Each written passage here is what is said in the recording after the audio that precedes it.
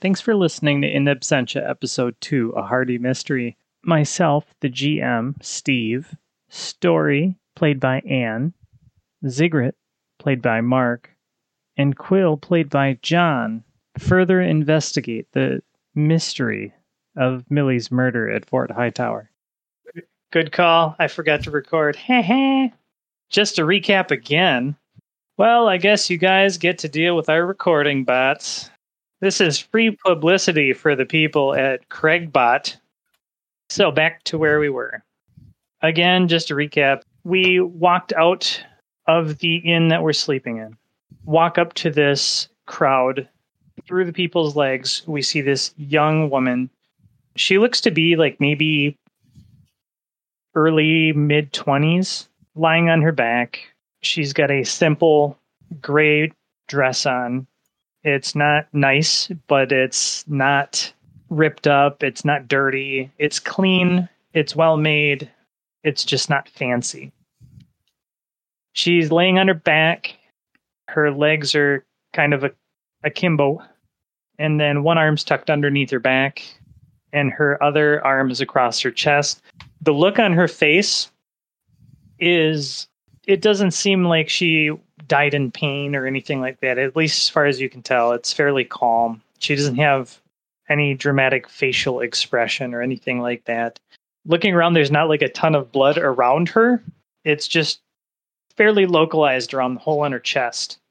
As you guys approach the crowd and start to kind of push through, you see an older, middle-aged gentleman, probably in his 50s or so.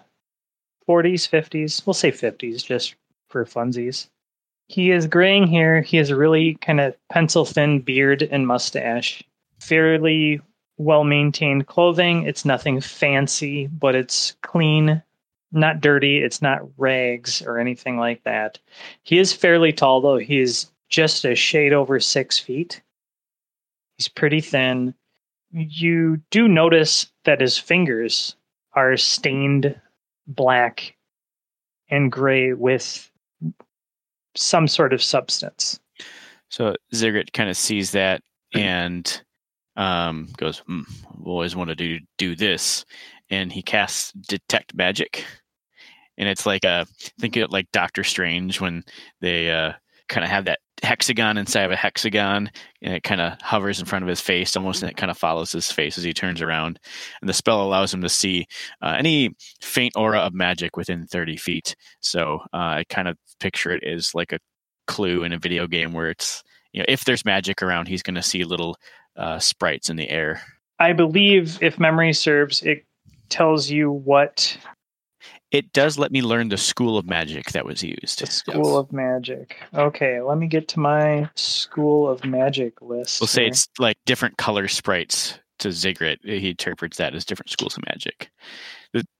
Gotcha. For story purposes, he's never actually cast this spell before. He's just known he's had the ability to.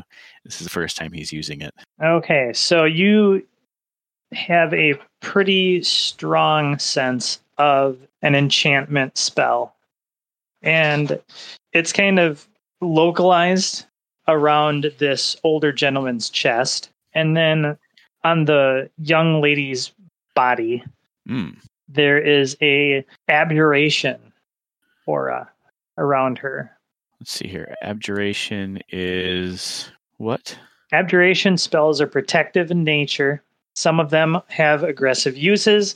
They create magical barriers, negate harmful effects, harm trespassers, or banish creatures or to other planes of existence. That's what's on the man or on her? That's on her. Okay. And you said I detected something on him too? On him, you see an enchantment spell localized around his chest, just below his neck. Mm-hmm. Enchantment spells affect the minds of others, influencing or controlling their behavior. Such spells can make enemies see the caster as a friend, force creatures to take a course of action, or even control another creature like a puppet. Mm-hmm. I look over at Story and at Quill. I assume we're kind of close to each other, and I say, "Looks like there's been some magic around here. It might have been a spell that did that to her. I'm not quite sure, but we might want to separate this man from this woman." This whole, like, before we started recording, Story is looking, like, as soon as she realized there was nothing she could do to help the lady, she's looking for people who are acting, like, not like you would when you found a body.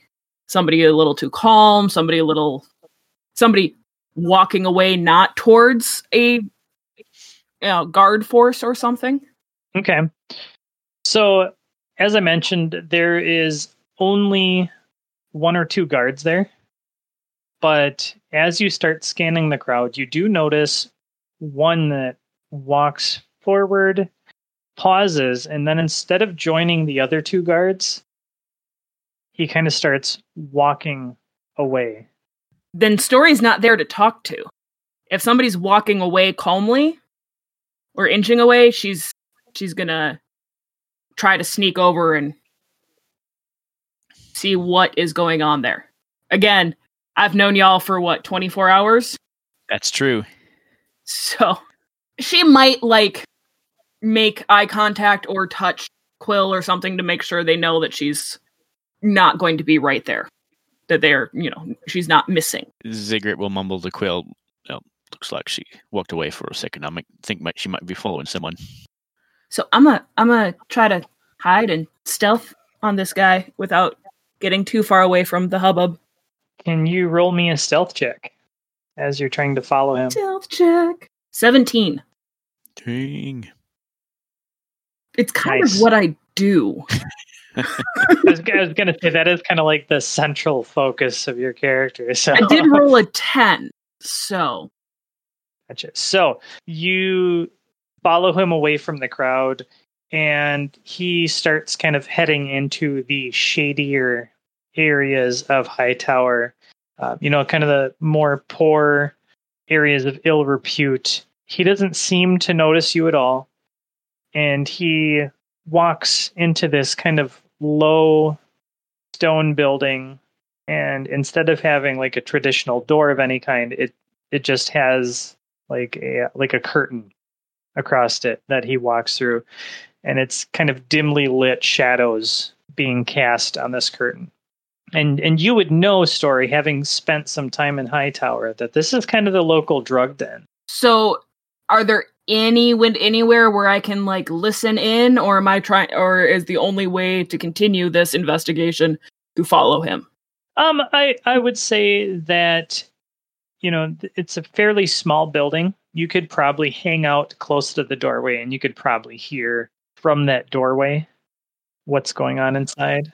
I mean, it's not like a well-to-do drug den. This is like a derelict, low, small building, maybe 1 or 2 rooms with a bunch of people in various states of high lying around inside.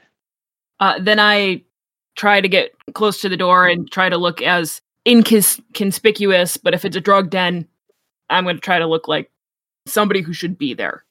Or something, if I can curl up and look like a trash bag, I will try to do that too. But I would like to go listen. After he walks in, a few seconds later, you hear him say, "Hey, Hightower guard, what seems to be going on here?" Then you hear another kind of lower voice. "God damn it, Ferric. Why do you do that every time you come in here? You give us a goddamn start. Are you actually going to buy something tonight, or are you just here to harass us?" And the other voice, which you now know to be Ferric, the guard. "Yeah, what do you got that'll get me good? I don't want anything too heavy. I still need to finish my rounds for the night." And he goes, "Here, try some of this. Just chew on it. Keep it in your cheek. You can pretend that it's just a snack and spit it out if anyone questions you." And you hear the clink of coin, and Ferric walks out, chewing like cud in the corner of his mouth, and kind of walks down the street. He kind of glances around as he walks out. He's clearly not expecting anyone following him. He doesn't seem that worried about it. As I'm continuing to watch him, is there anything to hint towards like it was just coincidence that he went to a drug den to get some chew? Or he doesn't seem like he expects anyone to be following him. He doesn't seem like he's acting outwardly nervous. He maybe almost seems a little depressed. but not overly anxious. Was this guard at the murder scene? He walked up after you guys got there, but as soon as he saw who the body was, he turned around and started walking away. Oh, okay. Yeah, I'm gonna stay on him. There's something weird. Yeah, just that alone is like, you're a guard, dude. What are you doing? Yeah, He didn't stay to investigate at all. He turned around and started meandering away. but like he clearly saw dead girl and then went to drugs. Yes, he saw the react. Like he had you could see on his face, his eyebrows went up a little bit, and then there was clearly a look of recognition, and then he turned and started walking away. Yeah, I'm gonna keep stealthing after him. At the body, Cigarette nudges Quill and says, "Hey, I might need your help looking at this. I don't know if you mind taking your familiar out, but could use some assistance figuring out what's going on here." Quill snaps his fingers, summoning the lizard onto his palm. What exactly do you need to look for here? I tell Quill what I saw with the magic, and tell him that it looks like she might have been trying to protect herself. I'm not sure, but it looks like the gentleman that's there over her body seems to have some sort of amulet or something on him. I can't quite tell. Not uncommon for highborn nobles. I take a look at this guy. I'm not going to say does recognize but does this particular gentleman look of a higher quality status within town? So he's dressed slightly better than a commoner, but he's clearly not super wealthy. So probably not someone who's going to be like decking themselves out in magical items. No, definitely not. But what you would recognize is the black substance that stains his hands is clearly ink. So this is clearly someone that writes a lot, which means that he's likely some sort of either clerk or something like that, or he's copying or writing correspondence or just copying different records all day. Looks to be a bit above a scrivener's pay for magic items such as what you described, but I don't know. Perhaps. Well, I'm going to get in there, see if we can help. So Ziggurat approaches, probably doesn't have to do much to get through the crowd. Kind of breaks through and says, "Oh, what do we have here? What's this poor girl doing on the ground, sir? Who is she to you?" I assume you're speaking to the older gentleman? Yeah, basically directing those comments to the crowd and then kind of focusing the conversation more specifically to the gentleman at the end of a sentence. The older gentleman turns to you and he has tears streaming down his face. He's clearly in distress. He's pretty much ugly crying. He goes, "This is my daughter, Millie. She's all I had in the world. Her mother died a few years back, and I've done everything I could. I thought that I could keep her safe and I could raise her right by myself. I failed. Oh gods, Catherine, I failed." And he just kind of falls and bursts into tears again. Ziggurat looks around and says, "Did anybody see what happened?" As you address the crowd, two men kind of push their way through. One is fairly plainly dressed, but he's well dressed. He has a silver necklace around his neck and a very thin circlet on his head. He's pretty stout, middle-aged man, kind of a wide, fat nose. He has shoulder-length gray hair and a neat ponytail. He is wearing riding leathers, which at this time of night or early morning, really, he is obviously someone that wakes early, or he was aroused and prepared to be up this early. He doesn't look fully awake, but he looks like he's been up and kind of burning the candle at both ends, so to speak. He's got dark bags under his eyes. And he's clearly some sort of high-ranking officer because the two guards that are there kind of snap to attention. Mm-hmm. The gentleman with him is a short, fat man. He has a thoughtful look on his face. He looks like someone that probably smiles a lot. He's got a lot of smile lines. Around his neck, he's got the symbol of a six-pointed sun. That's Pelor? Yes, Pelor. And he's walking with a slight limp, partially bald, and he's got very much like the kind of Friar Tuck appearance to him. And the other gentleman, this apparent in charge gentleman, addresses you. My guards can take this from here. And as soon as he says this, the older gentleman on the ground looks up, and you can just see hatred in his eyes through the tears. And he goes, "God damn it, Gammon, get the hell out of here. Haven't you and your soldiers done enough?" Gammon turns beet red, and he's clearly upset about this. Takes a deep breath. He turns to the man. "Godfrey, I'm going to let that pass because I understand what you've gone through is traumatic, but my guards need to get to the bottom of this." The gentleman on the ground near his daughter stands up and he goes, "Your soldiers have been a plague on this town for years. And now it's come to a head, and the one that's paid for it is my daughter Millie lying on the damn ground." Gammon, slightly taken aback. He's not used to being spoken to this way. And even his guards are kind of glancing from one man to the other. And the crowd starts murmuring.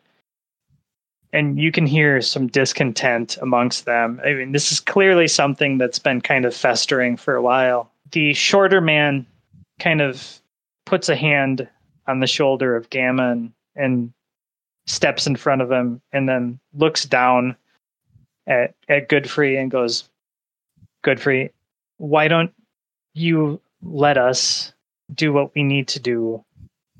I understand how you feel. You know you can trust me. I have no love for the soldiers here, but we need to keep the peace. Let's not make this situation any uglier." And he kind of guides Godfrey off into the nearest, well, the only chapel in town. And you kind of see them walk off with each other. Gammon walks over to you and says, "Who are you? And why are you here?"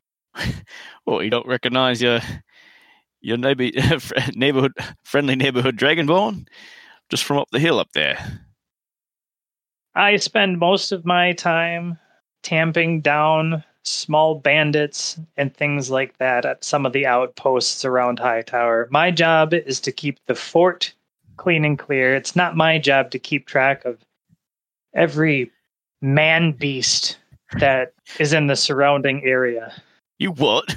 Well, I should hope look, you recognize a Dragonborn when you see one. We're only guarding the mountains up there from the Blight area, keeping your area safe from gods know what.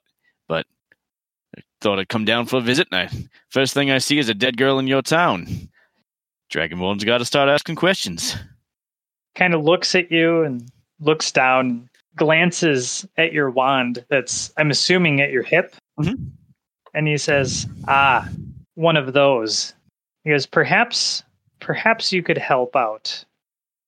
It's obvious, as you've seen, there's some tension between my men and the small folk. Raises his shoulders and then kind of slowly lowers them. He goes, I can't believe I'm asking this, but I need an outsider to help us out. They're not going to trust anything my soldiers say. My soldiers are good men. But in the past, a few of them have gotten a little rowdy. They've caused a few bad things to happen. There were some damages. The people were compensated for their losses. It's the townsfolk here are resentful, even though My garrison is the only thing keeping this town alive, financially and literally. If there were no one here to man that gate," and he turns and he points towards the pass. He goes, "God only knows what might come through there." He turns to you and turns to Quill. "Well, both of you have the air of someone that might be well learned. Could you help me get to the bottom of this and ease the tensions with the small folk?" If smarts is what you're looking for, you might want to look over at my friend Quill there. And you see Maud poke up out of the pack. She goes, "Oh yeah, they're wicked smart." Quill kind of there's like a slight grimace to his face as Ziggurat points this out. Yes, I am somewhat trained in various degrees. I could see fit to help in this regard, I guess. As you speak of incidents before this, nothing so dramatic, so destructive, I take it? There have been some minor incidences, some bar brawls. There's may have been a small stampede of horses through town from the garrison stables.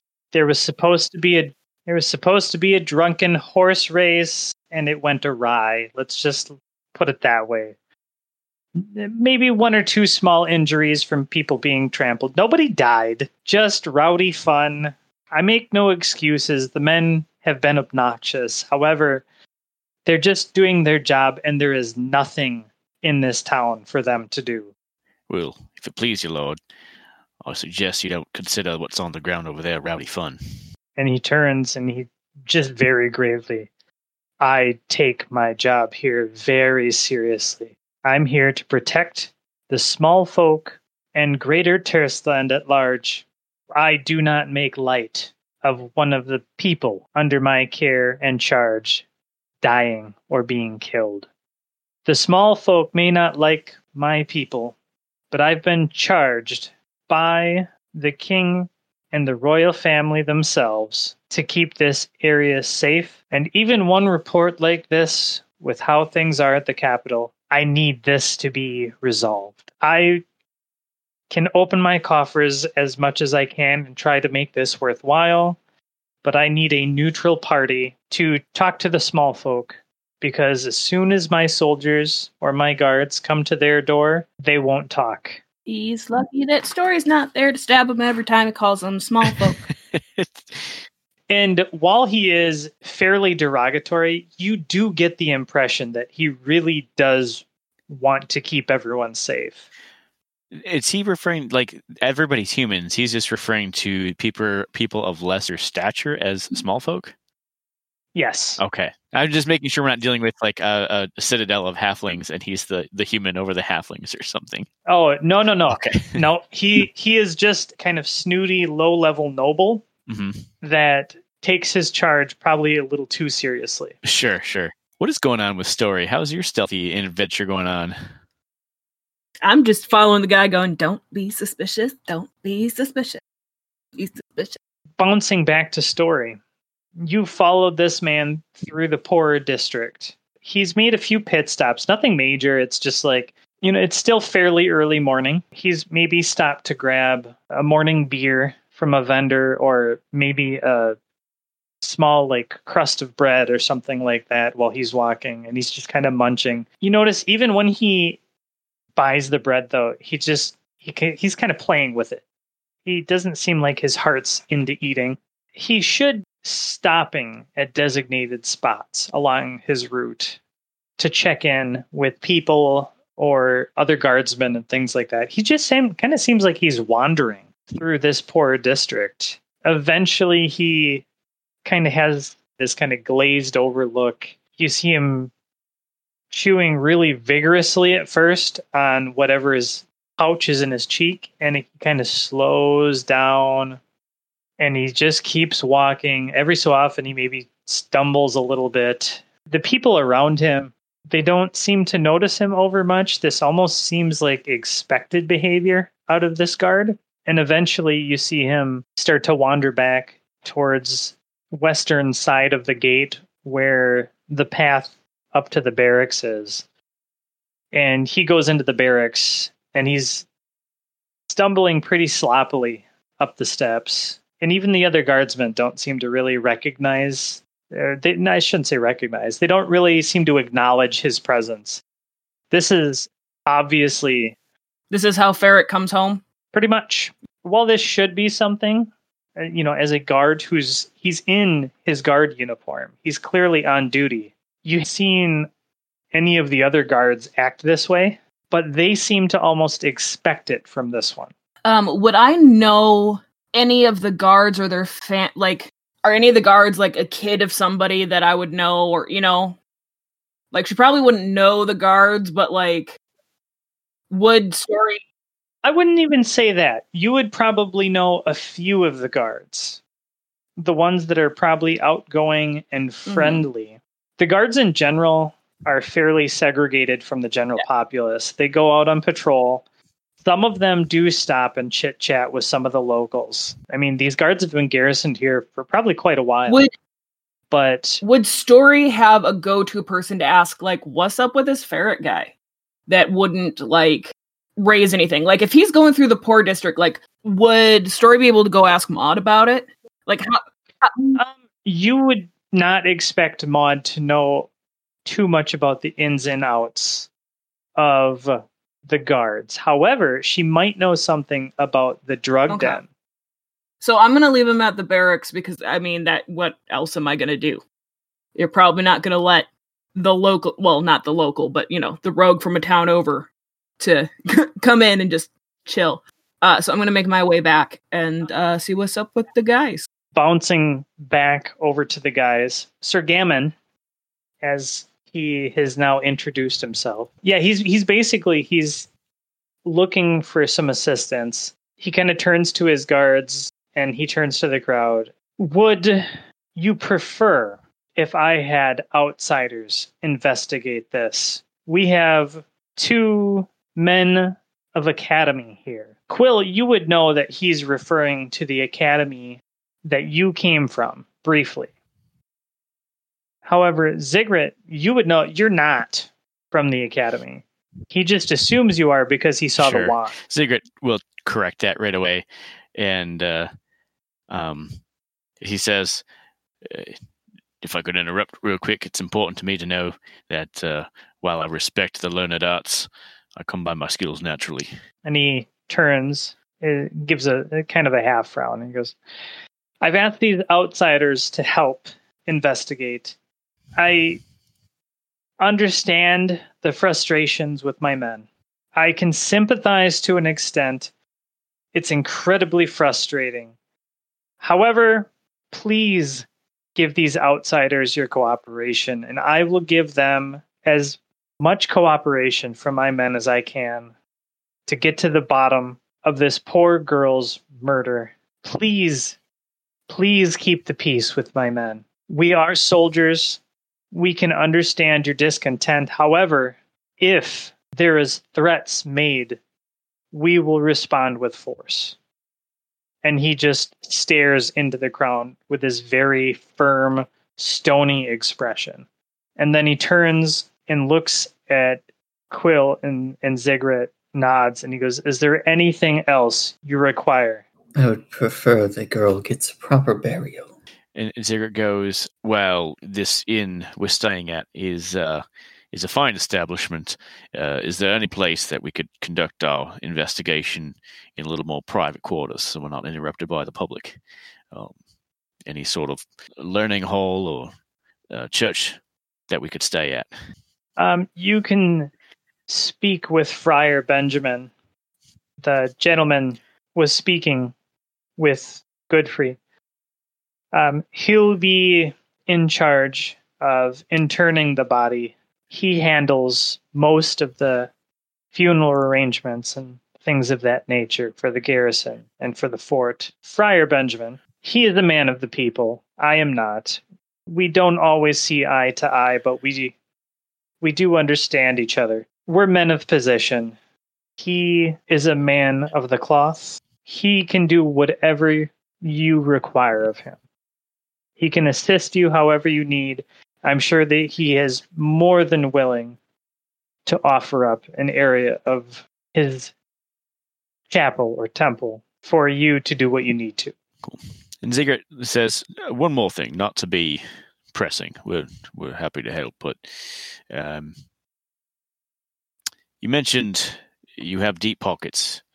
Well, it's not necessarily gold we're looking for. In truth, we're in town looking for information and knowledge. Once all this is done, do you suppose perhaps you could aid us in our quest? What I can provide, a note to send to the leaders of the next town over wherever you shall choose. It will alleviate any tolls that you may need to provide on the road or into the next town. My coffers are not deep. However, I will try to supply you with what I can. And access to a library? What limited records we have are open to you. We are an old garrison. However, most of the people, along with most of the books, left when the people mostly left this town. Indeed. A word before you go, Gammon. Yes, cat person. So lucky I'm not there to stab. How common is magic in Hightower now that the people have left? I would suggest you not flash it. The people here are suspicious. My soldiers, they've been all over tourist land, and some of them are veterans of battles all over Turst. The small folk here, however, they know little of magic, much beyond what the hedge witch provides in town. Magic is not something you advertise when you walk around the cities in Turstland, sir. Ziggurat, as he's talking about like not using magic, he uses prestidigitation to summon a little sprite, like just one little firefly, and just as a little prank, just buzzes it around Hammond's face. Oh, you mean like this?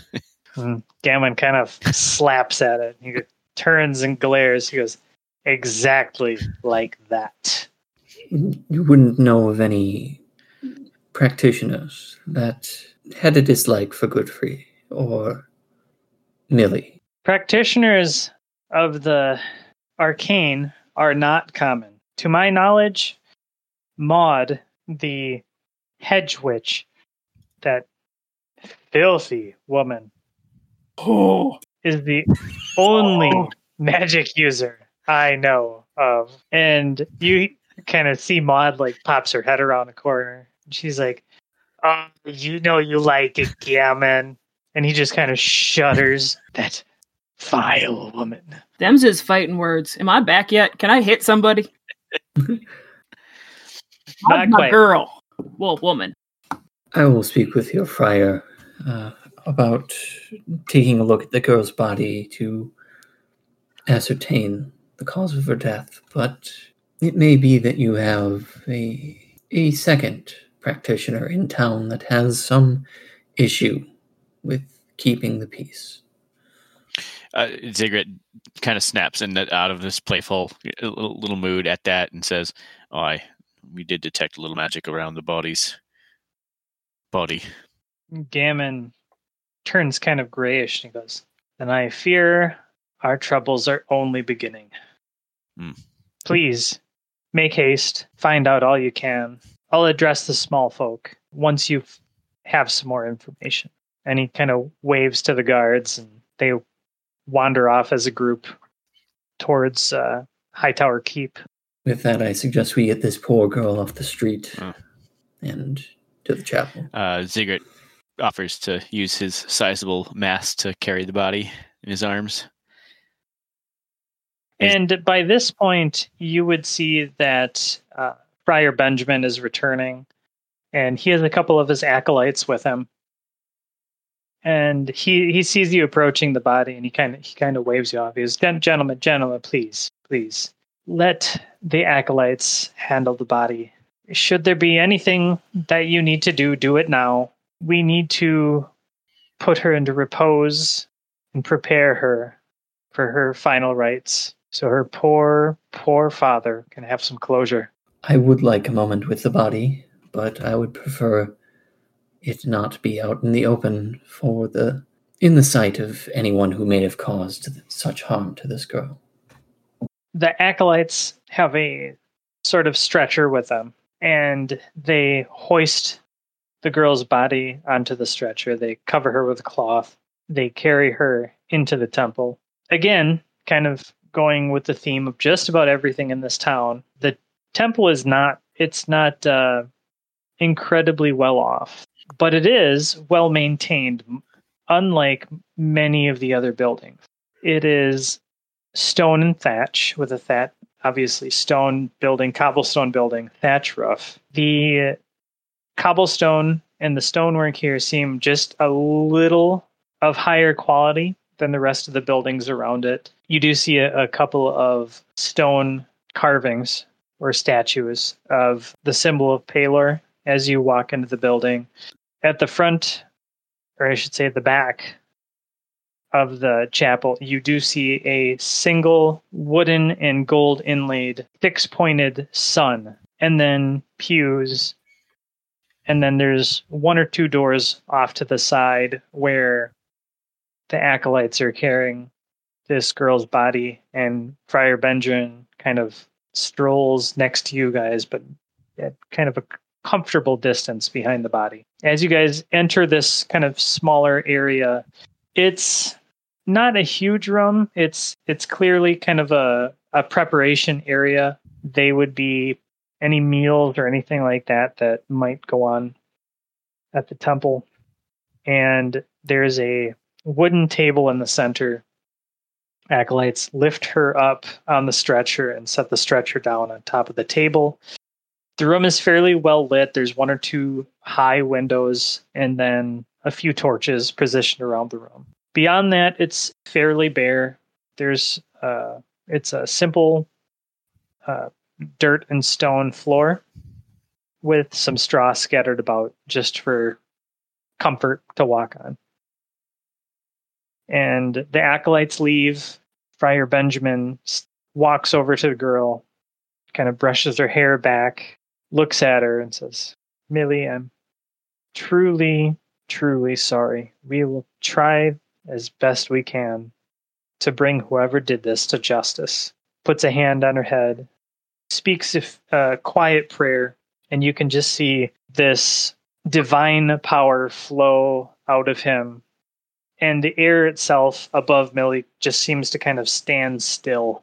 And he backs off and says, "Gentlemen, you may do whatever you need to." And he kind of steps back. Well, what was that? Ziggurat looks and says, "Well, I know magic. That wasn't it. What was that?" That, my friend, is the direct power of the divine. Expresses himself through his clerics and his priests. One of the things that he allows us to do is stop a body from decomposing, especially in times of need where we need time before we can intern the body and give it its final rites.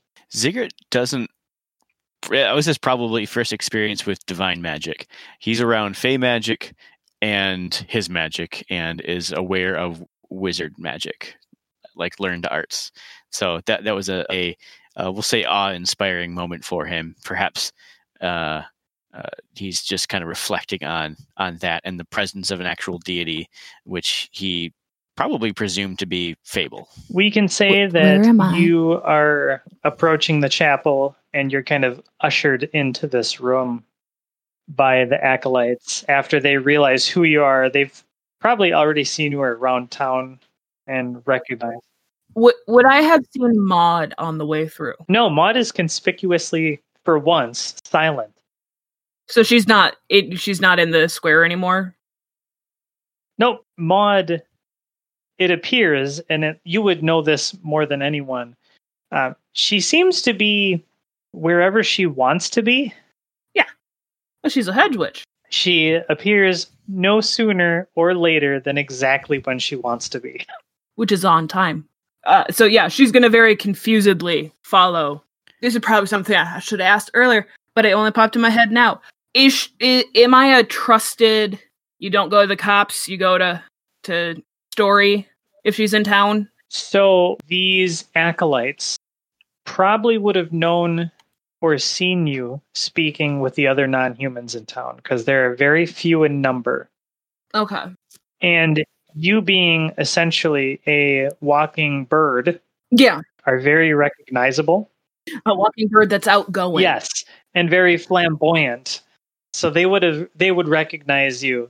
They would have probably directed you towards the people they saw you with this morning and last night. Because remember, yesterday you guys were kind of walking all over town as a group.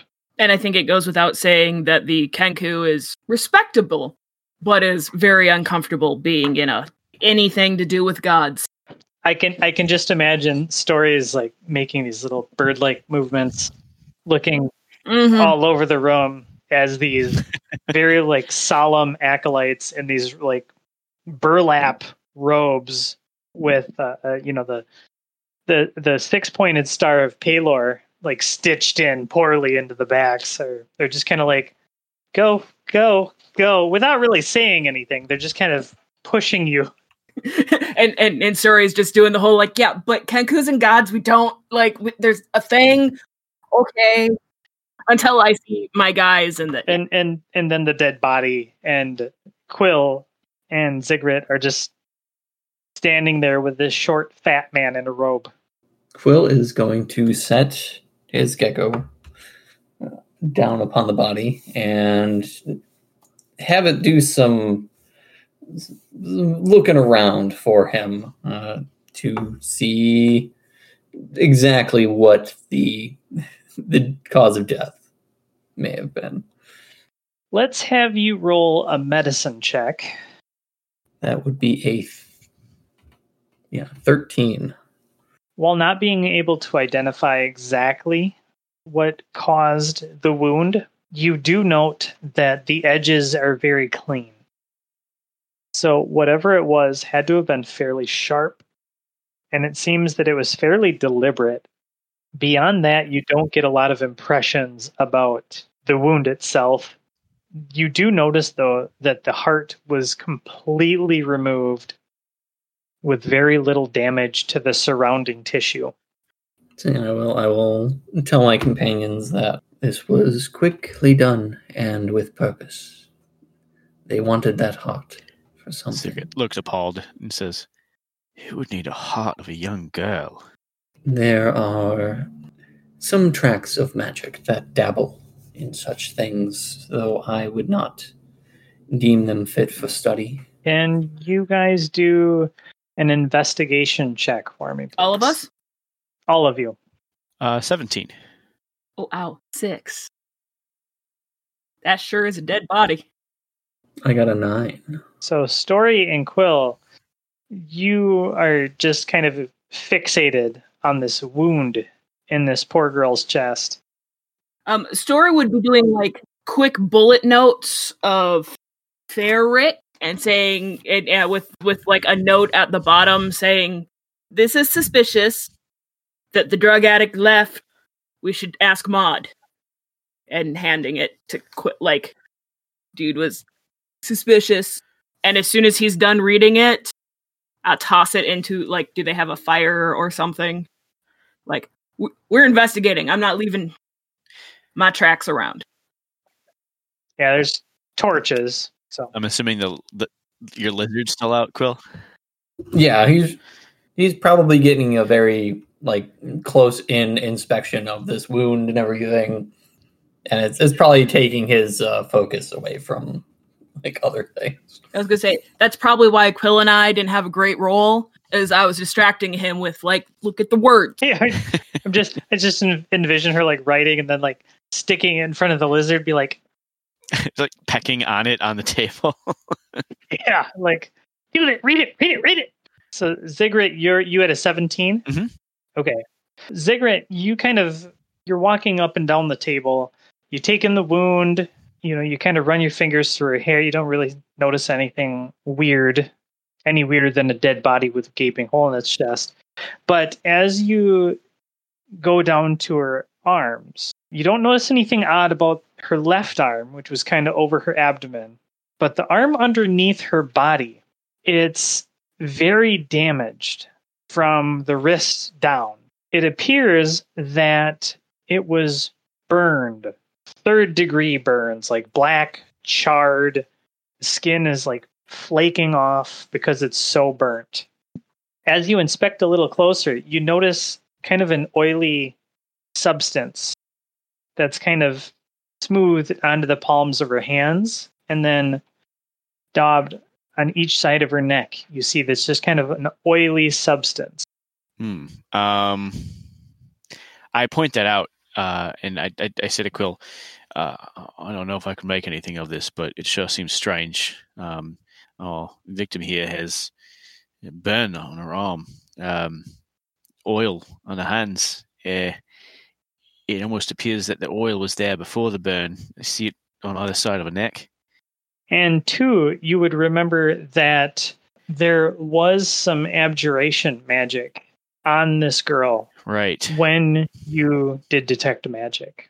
So, yeah, I kind of putting that together, Ziggurat goes, it's hard to tell, but they might have, she might have been trying to protect herself. Arm outstretched. It's unclear. She was using some sort of abjuration magic, so I have to assume she was using a protective spell of some sort. Quill is gonna reach over and kind of dab the oily substance in between his fingers and get a feel for it and probably a sniff. When there is a point where I can hand the paper over to Ziggurat, he actually reads my notes. The lizard has failed me. Still cute, still in love, it's fine. The gecko is still doing things. He's kind of being my eyes. But he's not reading the piece of paper. Ziggurat. You just imagine her chasing this lizard up and down the body, waving this piece of paper in front of it. I almost see maybe her chasing the lizard with her beak a little bit, not trying to stab the lizard, but just getting its attention. And I look and I say, "Oh, sorry, love. Is something you want to tell us?" And I grab the piece of paper and I look at it. And it's very suspicious, kind of piecing together a couple things and wondering why this guard left, what this guard might have been up to. But this guard definitely became suspect numero uno, according to Ziggurat, based on this information. I look at Story and I go, would you say it seemed like he was guilty based on his behavior? She does the kind of, the general shoulder shrug, don't know. She just signs 2 things at you and then goes, oh crap. Takes the piece of paper and goes, seems suspicious, and hands it back. All right, seems sus. All right. It says mad sus. Ziggurat, when you see this hand, I'm assuming you kind of point that out to everyone too? Yeah, absolutely. I definitely I brought it to Quill's attention just because where Ziggurat might have noticed it, he's not unintelligent, but he's also, he's a presence. He's not necessarily a mind. So, Story, I would actually like you to do a history check for me. Yeah, I was going to say Story looks because somebody's pointing at something. History. 18 plus 2 is 20. Nice. Yeah. Story, you would, being, this story connoisseur, as it were, you would recognize Grandma's stories talking about a society called the Cult of the Burnt Hand. Now, these stories were always a little scary, and it kind of seemed like the boogeyman. And this is coming from Grandma, who she was not a meek woman. And even when she spoke of it, it was kind of in hushed tones, and she always kind of leaned in. She always kind of had this nervous look when she talked about the burnt hand. You can't quite recollect a ton, but even Grandma seemed afraid of the burnt hand. But you do remember their calling card, always burning the right hand of their victims. But you also remember Grandma saying that no one has heard or seen a member of the cult of the burnt hand in a solid 50 years. So yeah, she you see her because she has expressive eyes because I need something. You see the light bulb turn on and she like her hands flail crazy, and at this point you have no idea what any of those signs mean, and she stops, looks at you both, grabs the paper out of your hand, bullet notes it. Burnt hand. And it's one of those, the way she talks about Grandma, it's like a disciple talking about Jesus. For Grandma to be scared of this, Grandma ain't scared of nothing. Ziggurat, when you say in your reading and you say out loud burnt hand, you see the friar kind of out of the corner of your eye, who's been kind of quiet and keeping to himself and kind of head down. His head kind of pops up and he just turns white. I would say that Story tried to write it in a whisper. Oh, Ziggurat said it out loud when he read it. Yeah, no, Okay. but like, you know when you kind of write and you just like, it's a little lighter for one word because you don't really want to put it on the page. And yeah. No, that might have made Ziggurat say it louder out loud, like he was trying to decipher it and say, like, is this what she wrote? What does this mean? Like when you turn the music down when you're driving and trying to find the road sign. Yeah. I'm just envisioning like Ziggurat's in this fancy restaurant and like the waiter kind of hands him a note and like, what the fuck is this? You know? He's got that kind of bull in the china shop, like brick through a glass window kind of personality. What's gelato? What's gelato? Gelato? Gelada? Yeah, so yeah, Ziggurat goes, burnt hand? What's that mean? You get a definite dude look from Story. Ziggurat kind of shrugs and looks over at Quill to see if he can make anything of that. Quill is still trying to figure out what this oily substance is because I have not had a chance to do that. Sorry, that was He's like feeling the viscosity in your fingers and smelling it and checking it out. You're kind of like little tip on the tongue, just you know. Quill, could you do an Arcana check for me? I definitely can try. God, I'm not having great luck. That is a 11. True to form, John. It's true to form. That's all I can say. Yep. You can't glean any specifics from it, but you definitely know it has some sort of magical or alchemical property. You're not sure exactly where someone would have sourced the materials needed for something of this complexity, but you can tell it's complex. Thinking back to what you saw in Maud's shop, you're not even sure if Maud would even have. Yeah, this seemed like I would suspect with what everyone has been saying, this is something of a bit higher capacity than someone of even my training has means by which to acquire easily at this point. Okay, so let's just do a quick little break here. Just as a recap, what are you guys thinking you want to do from here? I was kind of getting at with Ziggurat kind of asking around for a library and like private place for us to stay, wanting to kind of lean into like Ziggurat is still kind of here for Quill, so to speak. He's here for himself, but he's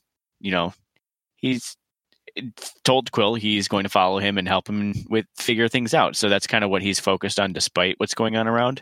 So, and seeing perhaps this whatever's going on with this situation is kind of doubling down on like, yeah, we need more resources. We need to find more information about this town. His next step was probably to suggest trying to find some of the harder to get resources, some of the higher end clientele around the city and find out who they are. Story wants to go to Maud because now not only is there a suspicious guy going to the drug den, which I mean Maud probably totally knows, the mention of a boogeyman, Maud is the hedge witch. She would have an idea of like if Maud doesn't know this is, you know, or at least know where we can get more information. Like she'd at least know where we could get more information. And I want to know why that guy was acting so suspicious. And now with like cult stuff, like, yeah, she wants to go to the hedge witch. Quill's erstwhile companions have somehow tricked him into investigating a murder. And though he half-heartedly has been attempting to do everything up till now, he guesses he should probably actually put in some effort and investigate this by probably asking, like, where, if anyone saw Millie up until she suddenly turned up dead, and maybe talking to the religious people in town, because if he heard something about a cult, usually the people that know about cults are the people who are maybe in a cult of sorts.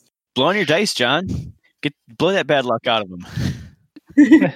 Yeah, Story would also be asking Maud about Millie and her family and who is Millie getting in trouble? Is there a new boy? Is there a new girl? Is there, Okay.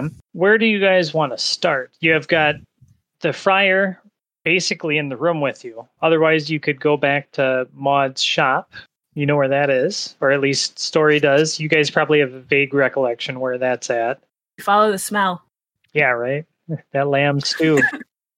I mean, we don't want to Scooby-Doo things, but I mean, if we got the friar right in the room with us, and some of us want to go hit up Maud's shop, I can stay back and coax what I can out of this this poor friar. Story will take at the first moment of, like, you can go talk to Maud. Like, she's gonna wait just long enough to see if somebody's gonna go with her, and then she's out of the temple. Ziggurat uses the gift of his voice to describe the plan to the group, kind of between the conversation between Story and between Quill. Kind of says, like, all right, Story, you go see if Maud can find anything out. It sounds like. Can we assume that Quill told us about the strange substance and that it's not anything, basically what Steve told us? Yeah, he probably would have said what he understood about it. And so I assume the plan then, Ziggurat just kind of says, see if she's got any leads on any ingredients. It doesn't seem like anything she might have herself, but maybe she knows who can get some upscale stuff. Meanwhile, Quill and I will talk to our friendly friar over here. She gives you a thumbs up. And this is probably the first time that Quill has really seen the gesticulating power of Story in action. And he'll kind of make a, in the back of his mind, note of, oh, she actually is communicating with physical actions. And he should probably maybe take some time to figure out what that means. She's also loves the small, cute creature. I just imagine her, like, picking the lizard up, like, kind of putting it underneath, like, a vest, and then, like, trying to walk out with the lizard.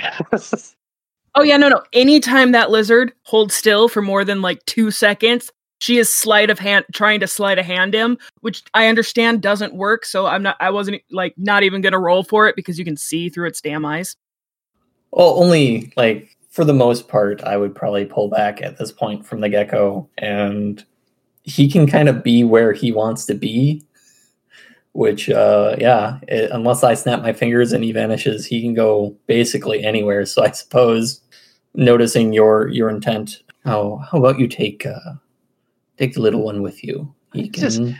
I'm thinking Quill, like, starts walking and then tries to see through the desert gecko's eyes and then just smacks into a wall.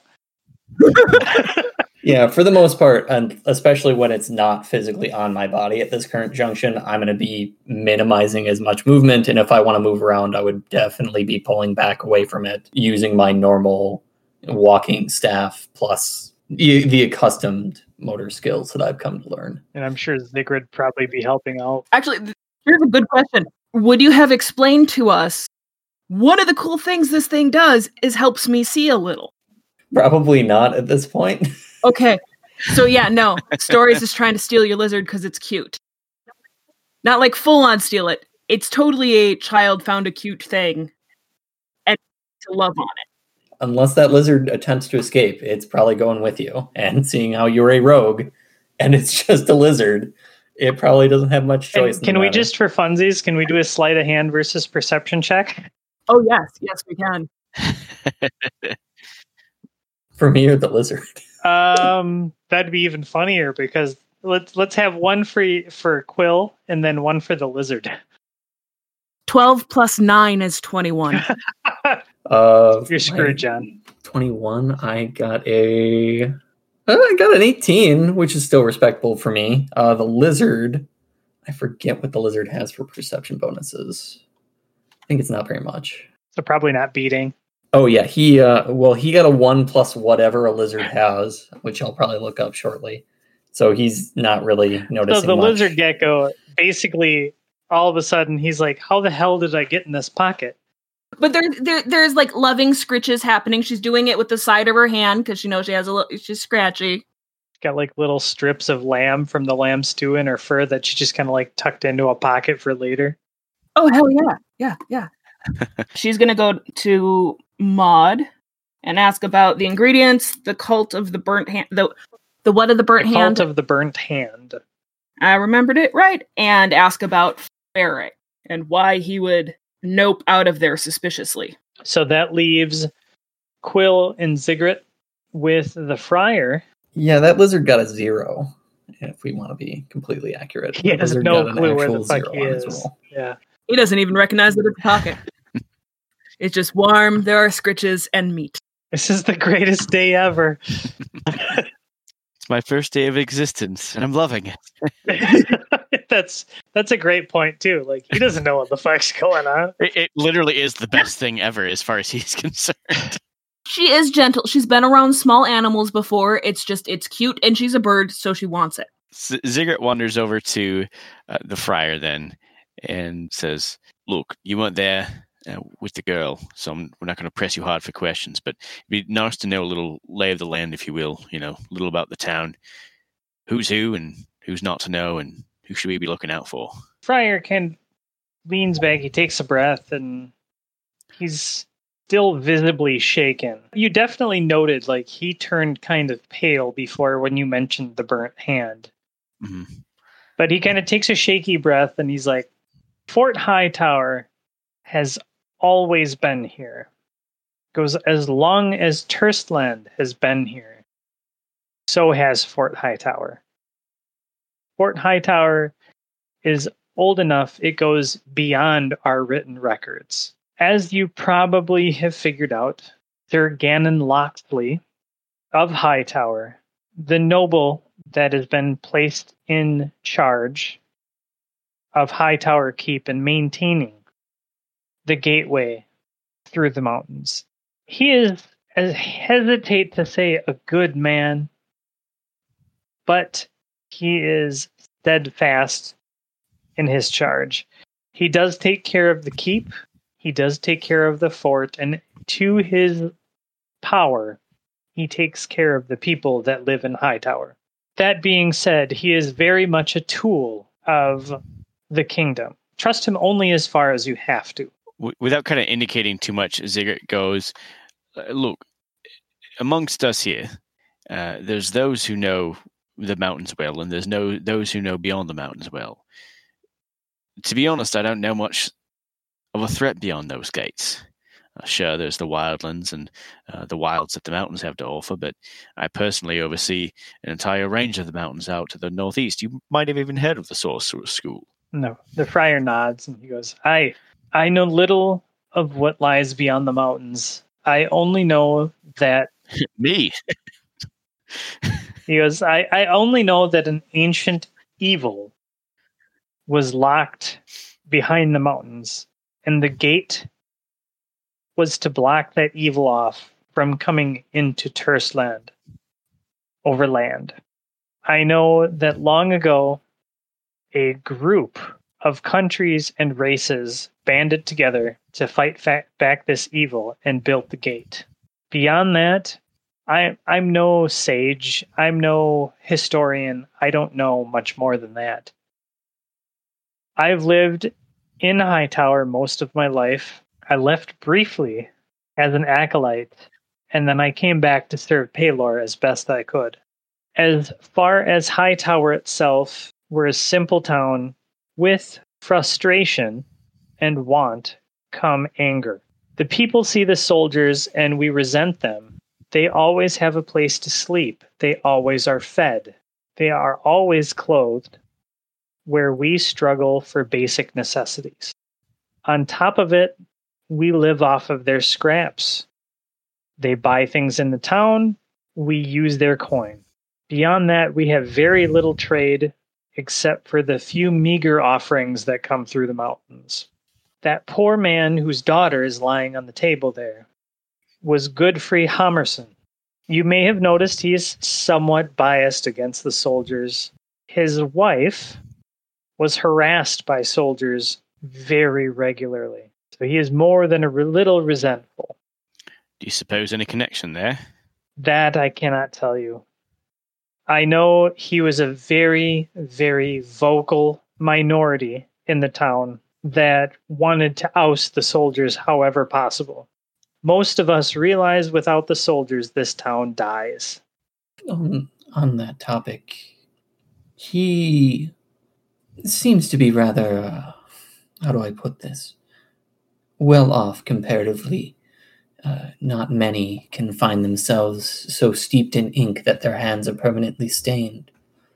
Cheaply, that is. So I feel it's not cruel to say that he himself, Godfrey, has any trouble finding a place to sleep. Is there any issue with other villagers, townsfolk, and him that may have caused undue strife? Godfrey, for the most part, aside from complaining about the soldiers, kept to himself. He's a clerk for the Fort Keep. He keeps records. That's all he does, is he maintains and manages the small amount of records left. We have no library or anything like that. He's a numbers man. I imagine there are probably some older records that he maintains and copies over from derelict scrolls and things like that left by former generations of Hightower, but I can't imagine anyone would ever want to cause him harm or his daughter, especially not his daughter. She was a sweet girl. Then our companion mentioned a cult of sorts. Burning Hands, I believe, is what she wrote down. You wouldn't happen to know anything of such a thing. After all, old wives' tales and boogeymen are often have a kernel of truth to them. I know enough to know that we don't ask questions about the cult of the Burnt Hand. Naught has been seen of them for 50 years, and I sincerely hope to Paylor we never see them again. They pursued the darkest of the gods with a fervor that gives me the chills. The horrors that they've brought into this world over the years. When I was an acolyte, we followed one town that had managed to earn their ire, and the atrocities, the blood painted across the entire town. Nobody lived. And he just shakes his head. Would there be anyone in Hightower old enough to recognize or have more information on that subject? Unless there is some old records that Godfrey maintains, I cannot imagine. The cult of the Burnt Hand, they've disappeared. No one's seen them for years and years, for decades even. Sigurd stares him down intently. Maybe not so much to know, but I want to roll an insight check to see if he's holding back. 11. You don't get the impression that he's withholding information as much as he is trying to maintain his outward demeanor. He clearly is very disturbed by the mention of the cult of the Burnt Hand. Trying to stay professional and a little anxious about it. And he's a priest too, so he's expected to be kind of this rock for the people that follow him, for his flock. But this is clearly something that really disturbs him. He was not expecting to hear anything about this. Story, bouncing back to you.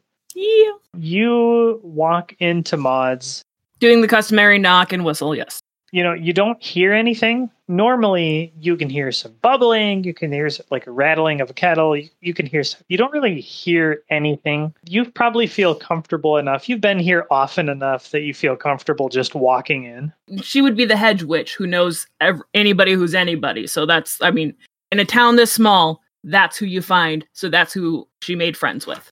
Exactly. So yeah, she would probably be going around the house, not going into any rooms that aren't her, but doing, see a door or a room, knock and whistle, and then go around and sure, and probably getting quieter and quieter. Yeah, and you don't really there's no sign that anyone's been here in like the last couple hours.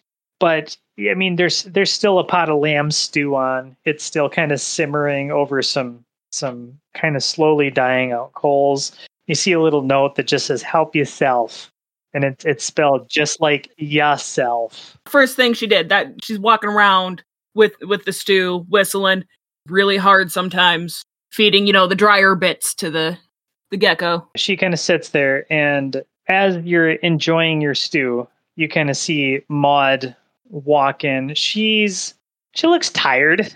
Like, she's clearly been out and about. She doesn't look like her normal, kind of energetic self. She's a little disheveled, and she just kind of plops down. She goes, Stoy. How you doing, hun? You got some lamb stew.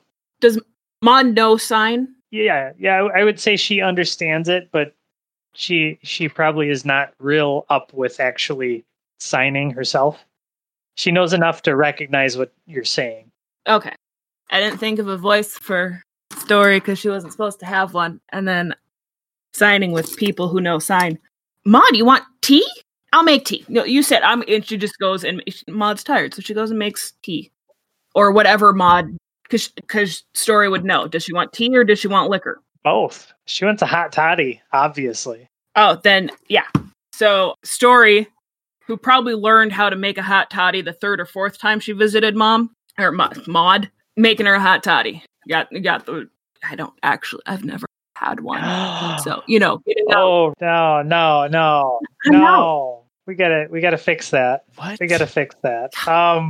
Anyways, so So I don't know what she's getting out and what she's doing, but it's hot, so I assume something needs to warm up. So you make tea and you put booze in it.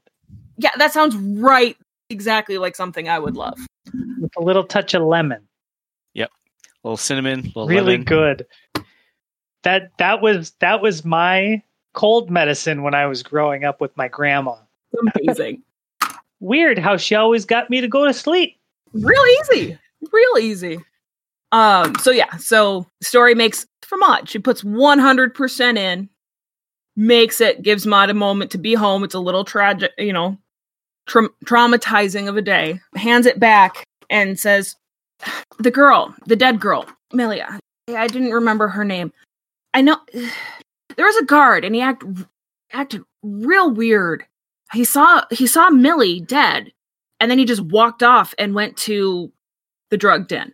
And it seemed like he didn't react. He saw her dead and left. It was real weird. And then he went to the barracks, and he got, I don't know, they gave him, he was chewing something. I don't know. But he was acting real weird. There's something about her that, Grandma, I told you about Grandma, right?